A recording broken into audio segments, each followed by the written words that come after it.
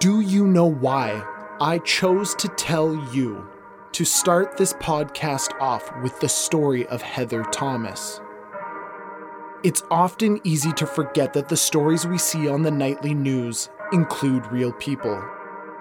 I'm not judging you, of course. I myself often get worried that I am more amused than horrified when I watch a true crime documentary or listen to a podcast. And it seems the more evil and heinous things I hear about, the more I need to know. I need to know where they came from, who their parents were, what school they went to. I stare down that rabbit hole and it sucks me in. I watch documentaries gorging myself on their life, their hobbies, their failed romances. I learn every detail of the villain. And if we're being honest with ourselves, the villain is often the most interesting part. Sound familiar? It's because you're like me. But this isn't the new obsession of a warped millennial generation. You and I are not anomalies or aberrations. We aren't sick and twisted, turned rotten by social media and reality TV. In 1897, true crime was so popular that newspaper baron William Hearst formed a group of reporters to investigate criminal cases called the Murder Squad. They even wore badges. True crime is a centuries-long vice that has been prominent in popular culture since the birth of journalism. We have always gorged ourselves on the dark and dangerous.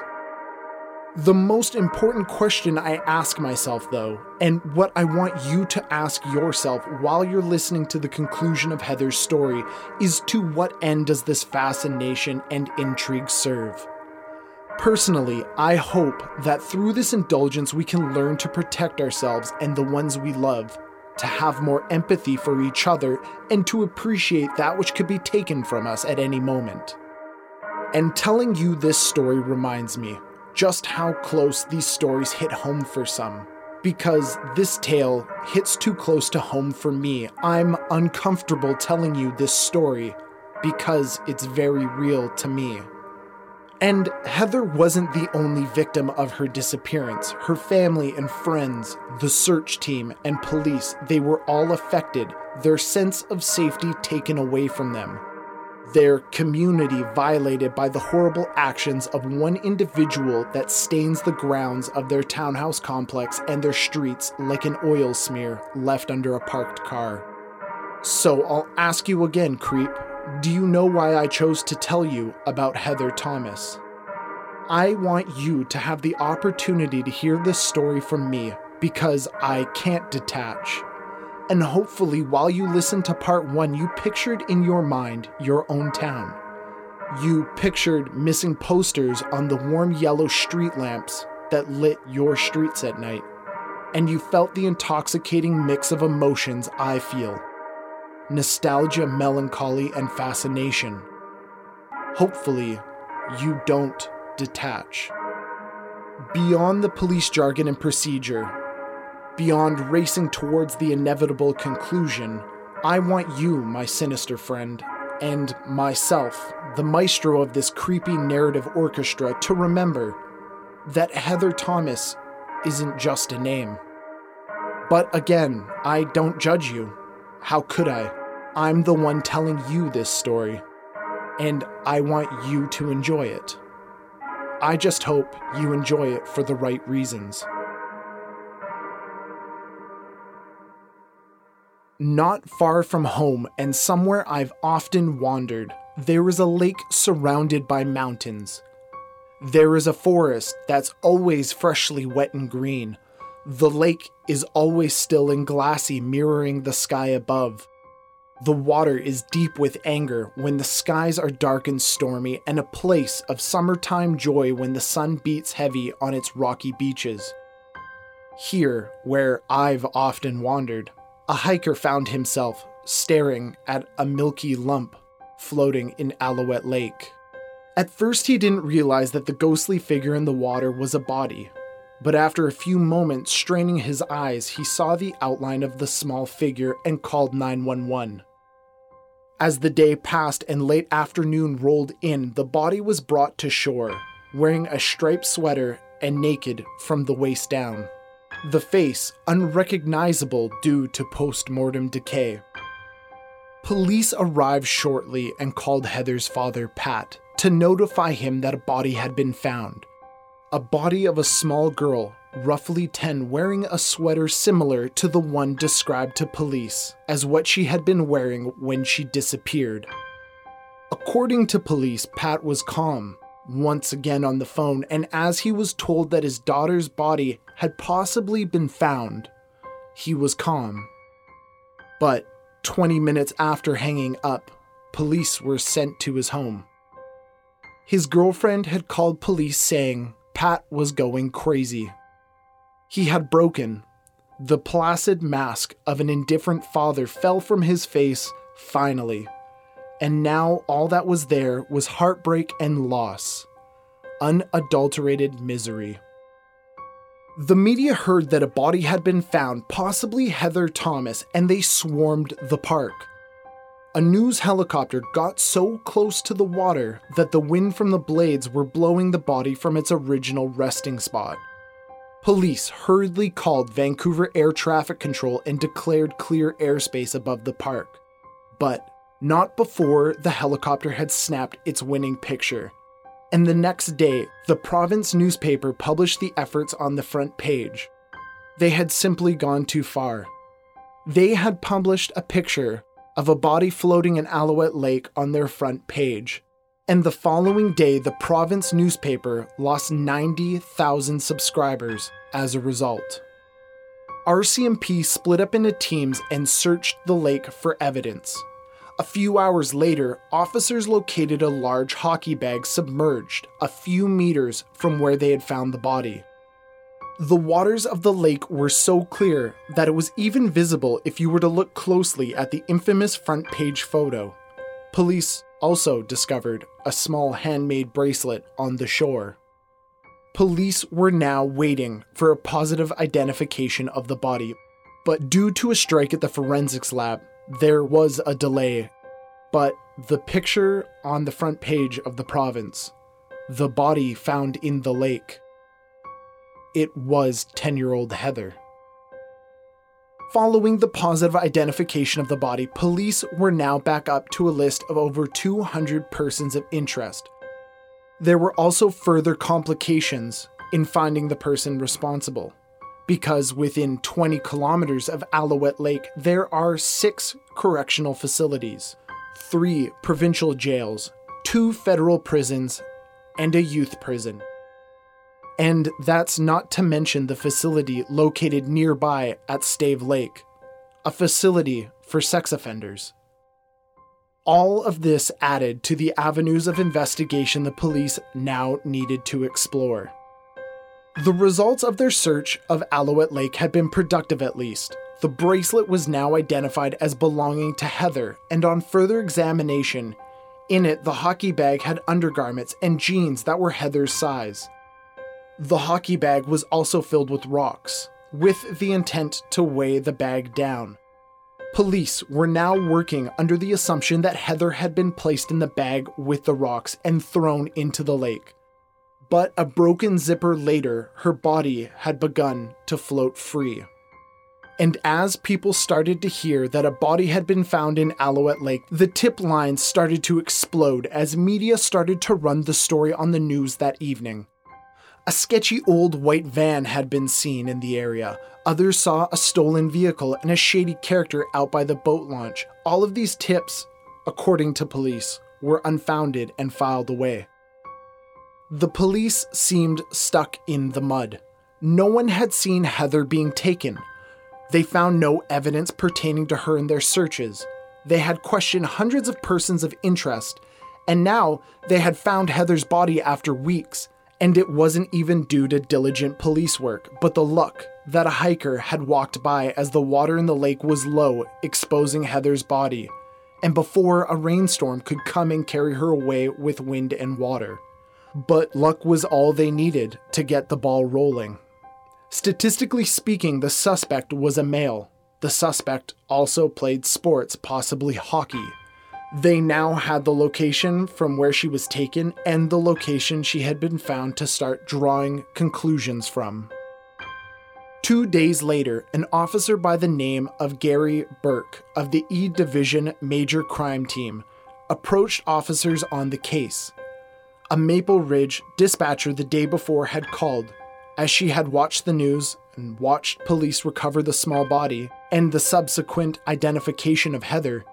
She racked her brain trying to recall the early days of October, and she remembered. In fact, she had been working the day Heather vanished and the search was announced. More importantly, something nagged at her. She started reviewing the dispatch tickets from those first few days of her disappearance, and there it was. The ticket had tickled the back of her brain.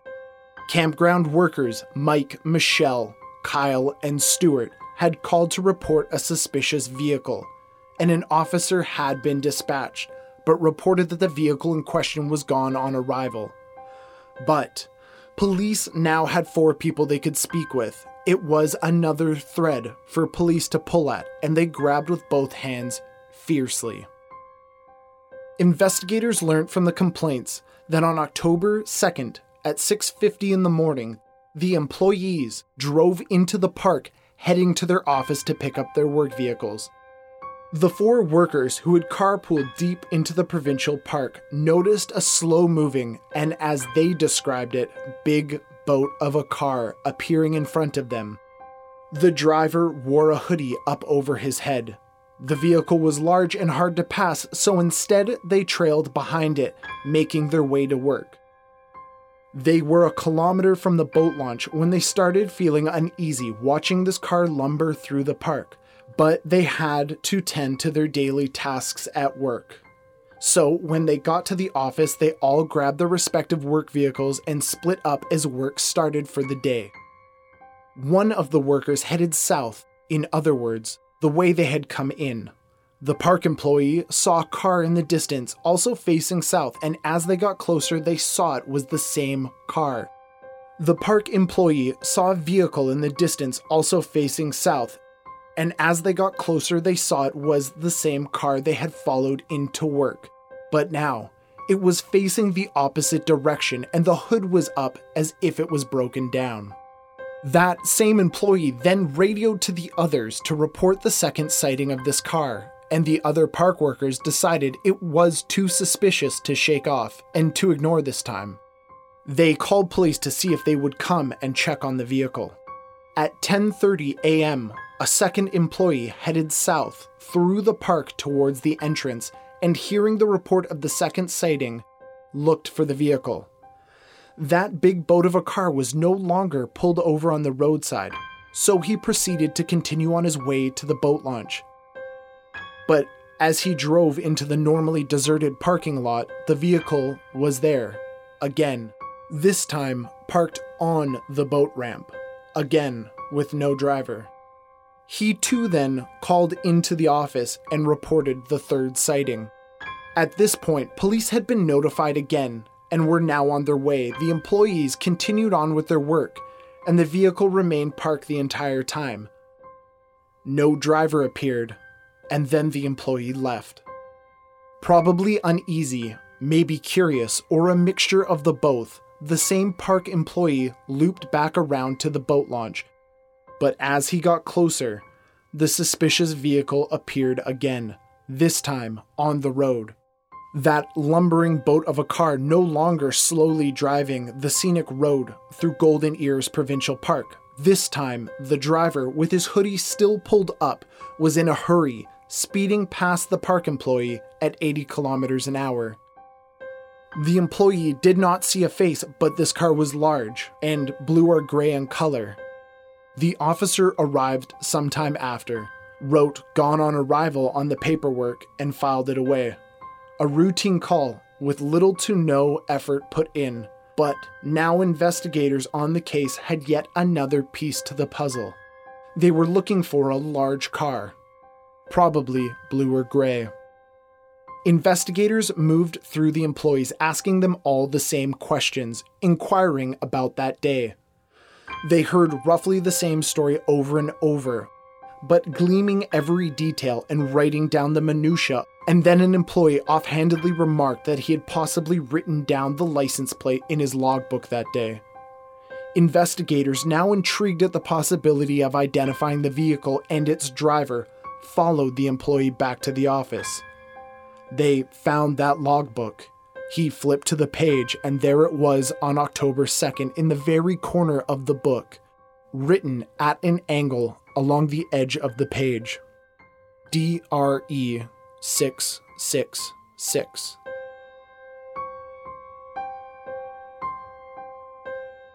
I'm not religious, but I won't lie. Saying this now, I am uneasy. It is true what they say. Fact is often stranger than fiction. Had I read this detail in a pulpy novel, I would dismiss it as over the top. A red herring, obviously. A mysterious vehicle, a driver with a hood pulled up over his face, in the woods the day after a young girl goes missing. The same woods that girl's body had been found some weeks later, and his license plate has the number 666 in it. The number of the beast. A symbol of the devil. A symbol of evil. Investigators quickly got to work running the plates. They found that it belonged to a 1971 Chevy Impala, a big boat of a car. A green Impala, close to blue or gray. The vehicle was registered to one 23-year-old Shane Ertmode. Through the vehicle registration, they found that the records pointed to an address in Vernon, 4.5 hours drive from where Heather had gone missing. Maybe this was a red herring. A clue left through sheer coincidence and seen through hopeful and desperate eyes as divine providence. But it gets better. On October 2nd, the owner of the vehicle had renewed his license, and while renewing his license, had updated his address. Unit 8, 177th Street and 60th Avenue, Cloverdale, British Columbia. The address of Heather's complex.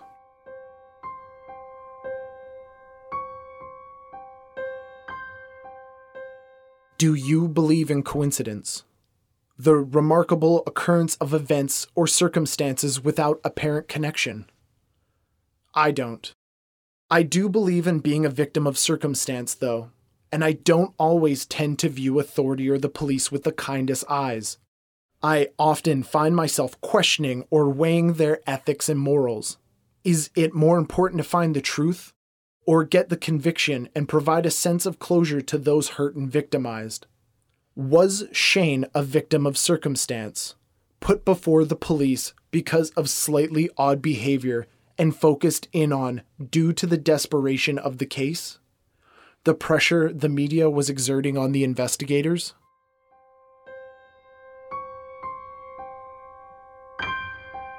There was no evidence. Police had nothing. They, of course, had the story of the suspicious activity in the park. They had the name of the young man, but they had no evidence to tie him to the death of Heather, other than his proximity to her, and of course, to the location where her body was eventually found. Investigators began sketching out a plan. They needed time to gather evidence. They needed to make sure Shane Ertmode was in fact the person responsible for the death of Heather, and they needed to make sure he would not reoffend in the meantime.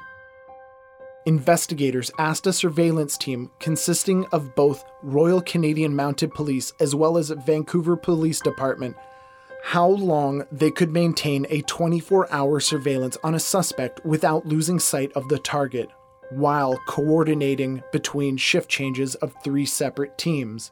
An absurd request. But the answer was maybe 2 weeks, giving investigators at best 14 days to find and gather evidence linking Shane to the crime, and all without Shane ever finding out.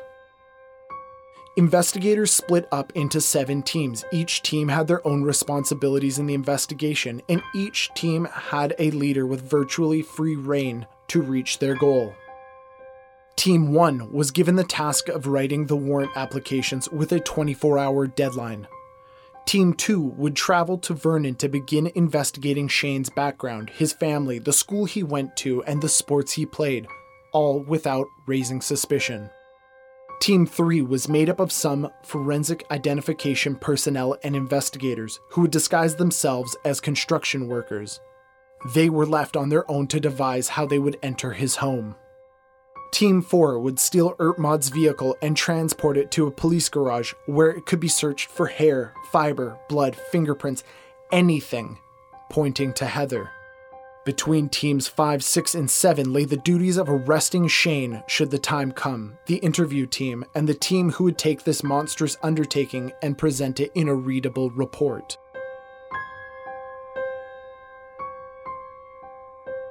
The date was now October 25th. Children joyfully carved pumpkins, myself included. Halloween specials were airing on TV. The apex of fall festivities was at our doorsteps, knocking at our doors. Every child had a costume ready and a backpack full of homework, undoubtedly forgotten until November 1st. Would parents even let their children out to trick or treat? Would my parents let me stray even a few feet from them? There was a child killer on the loose, of course, and the news, now with renewed fervor after the discovery of Heather's body, reminded us still each night, as we tried to forget for even a couple days as Halloween raced towards us.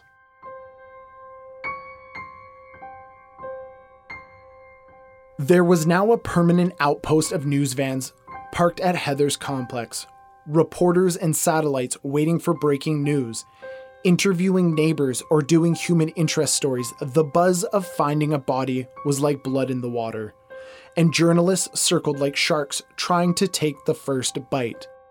Like William Hearst's murder squad 100 years before them, they could quite possibly ruin this entire operation for the police and doom the investigation, tipping off Shane. This, of course, was a nightmare for police, who now had to undertake acts of subterfuge to get their answers. With all those watchful eyes, how could this go off without a hitch? They had to plan everything down to the last detail. Warrants began getting approved. Police were now in Vernon poking into Shane's past. Things were in motion. Investigators now had to go and review their entire file. They had a hunch that his name or vehicle would appear at an earlier date in the investigation. And it did. On the day Heather disappeared, Shane had been questioned by neighbors if he had seen anything. He replied he had been out, and that he had gone to the movies. On October 2nd, police made note that Shane's vehicle was leaving around 5:20 in the morning. The officer spoke to Shane, who said he was off to work. His car was written down as being clean and nothing in the back seat. No hockey bag. On that same day, October 2nd, Shane reported a break-in, and October 4th, police arrived. The residence was clean. A red vacuum cleaner stood in the middle of the living room, not put away. There was a pile of clothes thrown in the middle of the floor, but police thought this was normal, as culprits often take a pillowcase or bag to carry stolen items. And because of this, he asked Shane if a bag was missing, if one had been stolen. Was Shane trying to cover his crime, or had he actually been the victim of a break-in? Was he covering if at some point Heather's prints were found in his apartment? Was he thinking he might encounter the police eventually? Police finally got the opportunity to enter Shane's home without being seen by media. And as they did, they photographed everything, dusting for prints, looking for hair and fiber, and then putting everything back in place, making it appear as if they were never there. They found no blood or hair in irregular places. Everything looked normal, except for a desk drawer. There they came across normal-looking bills and receipts. But set aside separate from the others in a deliberate fashion were receipts for a gas station and a movie ticket at 5:20 p.m. on October 1st, 2000, the day Heather went missing. It looked to police as if Shane was setting up an alibi. Then on October 26th, they conducted the autopsy. No sexual trauma was found. DNA swabs were taken, but they found nothing concrete. The water of Alouette Lake had either contaminated, degraded, or washed away anything of value. The team in Vernon, though, had uncovered some details that were of interest to the investigation. Apparently, Shane had a girlfriend when he lived in Vernon, who was babysitting one evening. Shane stayed over to keep her company, but as his girlfriend fell asleep, Shane crept to the child's bed, pulled her onto the floor, and began spooning her in a sexual way. His girlfriend then awoke and caught him and told the child's parent. The parent reported this to police and it was assigned to an officer. And then nothing. No one ever interviewed Shane, and it took police 8 months to go forward with the victim's statement. Officers contacted the father, but he had decided it was not worth putting his child through the trauma of the court process by then. Lazy police work led to Shane never being charged, which led to Shane living in close proximity to children, which led to the disappearance of Heather. This is how investigators saw it. Shane's car was then stolen by police. The tow truck took Shane's Impala to the police garage where they looked inside. There was nothing indicating Heather had ever been inside the car, and then the trunk was searched. Police found hydraulics, rims, pumps, and cylinders. The trunk was stuffed to the brim with thousands of dollars of auto parts. Police were stumped. How had he transported Heather if his trunk was full? Police had already reported that his backseat was empty on October 2nd. Then, anecdotally, a police officer mentioned a documentary he remembered about smuggling illegal aliens across the border under the hood of a car. Police popped the hood and it was cavernous inside. And there was a very noticeable area, about 3 feet long on the driver's side, which looked like someone had removed the dust, or something had been put there where the dirt was scraped away. Shane's vehicle had been seen with the hood up near Alouette on October 2nd, the same day he was reported by park employees and the same day the officer had said his backseat was clean. Had Shane transported her like a stowaway under the hood of his vehicle? This was now the question the police were asking themselves. On investigation of the cameras outside the movie theater Shane had purchased the ticket from on the day of Heather's disappearance, police clearly saw Shane buying the ticket, but then he left the theater, got back into his car, and left. He never attended the screening, which he intended as his alibi. Then Shane was interviewed by reporters on the 6 o'clock news. It appeared like Shane was moving boxes out of his townhouse and in doing so was approached by the television crew. That night on the 6 o'clock news, we watched Shane speak out about moving, expressing his concern for his safety and worried about the danger if his young cousin came for a visit. The reporter asked if he had spoken to the police and he said no, and then laughingly under his breath said, "Not that I want them to come to me." He also said that he was not home at the time. He had gone out to the movies. The male helping Shane, as it turned out, was his brother and told the interviewer that he too had been over that day. And then Shane suggested that he had left around 5 or 5:30, as both of them debated on camera as to the time. Shane, in a somewhat lowered voice, again under his breath, said that he had gas slips to prove it. Then police were notified. On October 30th, Shane had moved into a basement suite, across the street from an elementary school in Langley. And in the suite above him lived a 5-year-old girl.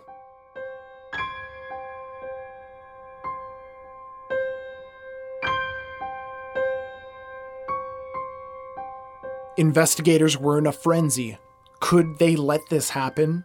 Do they blow their cover and arrest him right now before he could claim another victim? They wanted to, but they still didn't have enough evidence. They needed to continue their investigation into Shane, but they also needed to make sure he would not claim a second victim. The police took a risk, reaching out to Shane's new landlord, Police told him that his new tenant was the target of a homicide investigation, and they hoped the landlord wouldn't blow their cover. This was the best they could do given their circumstance. Luckily, the landlord agreed to give them a few days to finish. Then a reporter contacted police on November 2nd. The reporter said, "I know you're about to make an arrest," and then continued, "I know who it is." The reporter was seeking a comment from the RCMP, and the story would be running that night on the 6 o'clock news. However, they wanted to make a deal. If police allowed them to film the arrest, they would hold off until Friday to go to press. So on Friday, November 3rd at 6 p.m., upon arriving home, Shane was arrested. And at 6:05 p.m., radio stations were already broadcasting that arrest. Shane, now arrested and charged with the disappearance and murder of Heather Thomas, was transported back to the station, where he would spend the night in jail. He ate a microwave meal for dinner and was given a small blanket for the evening.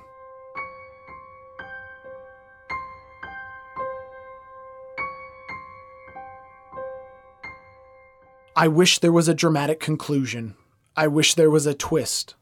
I wish it wasn't so simple. It almost makes me mad that after all of this, after the pain that Heather's parents had to go through, the pain the investigators had to endure as they constantly felt like they were failing everyone looking to them for answers, that Shane didn't put up much of a fight. There was no grand or dramatic reason why he took her life. Why do I feel like he owed it to Heather to keep this drama going?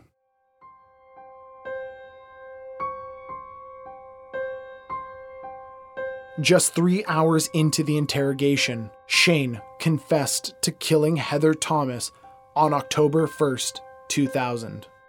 Shane lured Heather into his apartment to look at a book with pictures of birds.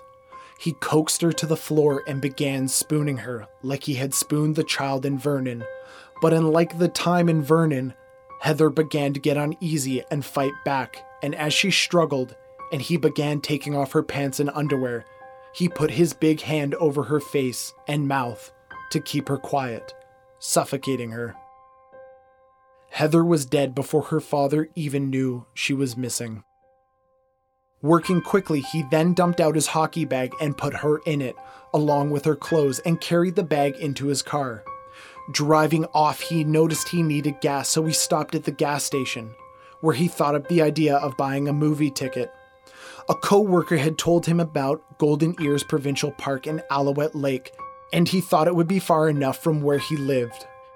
He drove into the park a few kilometers, pulled over, and removed Heather from the vehicle. He then placed the bag in the thick underbrush, just out of sight of the road. He then returned home, but the thought nagged at him that she wasn't hidden well enough, so the next morning, October 2nd, he got up at 5 a.m. and left. This is when the police officer questioned him at 5:20 and examined his back seat, seeing nothing suspicious, and let him leave. Returning to the park, Shane drove slowly, looking for where he had put Heather's body. This is when the park employees came up behind him, when they noted he was driving and acting suspiciously. He eventually found the spot but needed to leave for work, so he marked the spot with a skid mark from his tires and went to work around 10 a.m.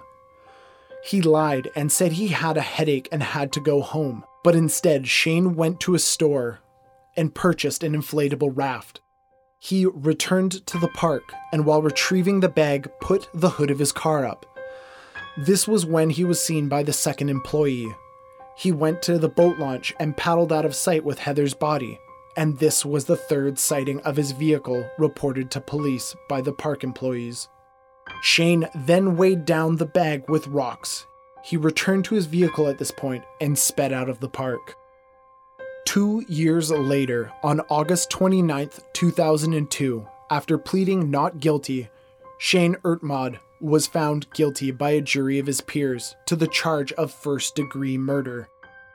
At sentencing, when asked if he had anything to say, Shane told the judge, "All that happened today was a fundamental miscarriage of justice." The judge presiding over the trial replied, I happen to agree with the jury. You have been found guilty of the most horrific crime in law. You murdered a 10-year-old simply to satisfy your sexual desires. And then he confirmed and levied the heaviest sentence possible in the criminal courts of Canada. An automatic sentence of life without chance of parole for 25 years.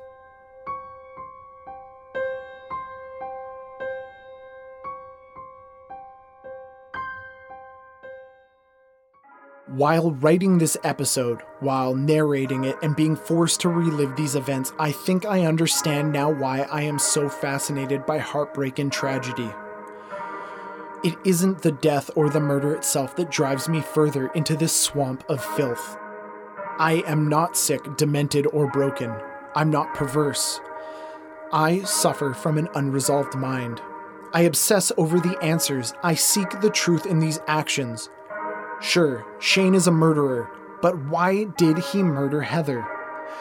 This question in particular is addictive and appealing to me. But why? Because there is no rational reason. I cannot understand why anyone could end up in Shane's shoes. I can try to find reasons. Maybe it was early childhood trauma. His parents divorced. His uncle was inappropriate with him, but not every victim of these traumas ends up molesting and murdering young girls. There simply is no catch-all answer. So every true crime case has its own unique set of circumstances. Beyond this, I need to know how the crime is solved, how the culprit is brought to justice. These answers I do get. These answers do set me at ease.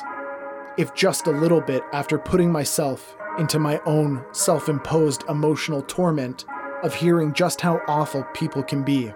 And at the end of the story, after I've thought about it, I'm left wondering how everyone coped. If they are doing okay now. Did Heather's brother Chris blame himself for something so completely out of his control? Did Heather's father ever put the pieces back together and find some happiness in watching Chris grow up in the absence of his daughter? I'm left with hope that in the aftermath, new life can sprout from the ashes. I'm left with hope that Heather's family, despite forever mourning the loss of their daughter, found some piece of happiness. Sound familiar? Hey, creep. If you enjoyed this podcast and feel generous, subscribe and leave a 5-star review on Apple Podcast or wherever you consume podcasts. This is a weekly show that airs every Tuesday, so if you want to hear these episodes as soon as they come out, hit subscribe. And if that isn't enough, then do it so I can finally move out of my mom's basement. And with that, my creepy friend, I bid you adieu. Be safe, take care of one another, and don't forget to lock the door.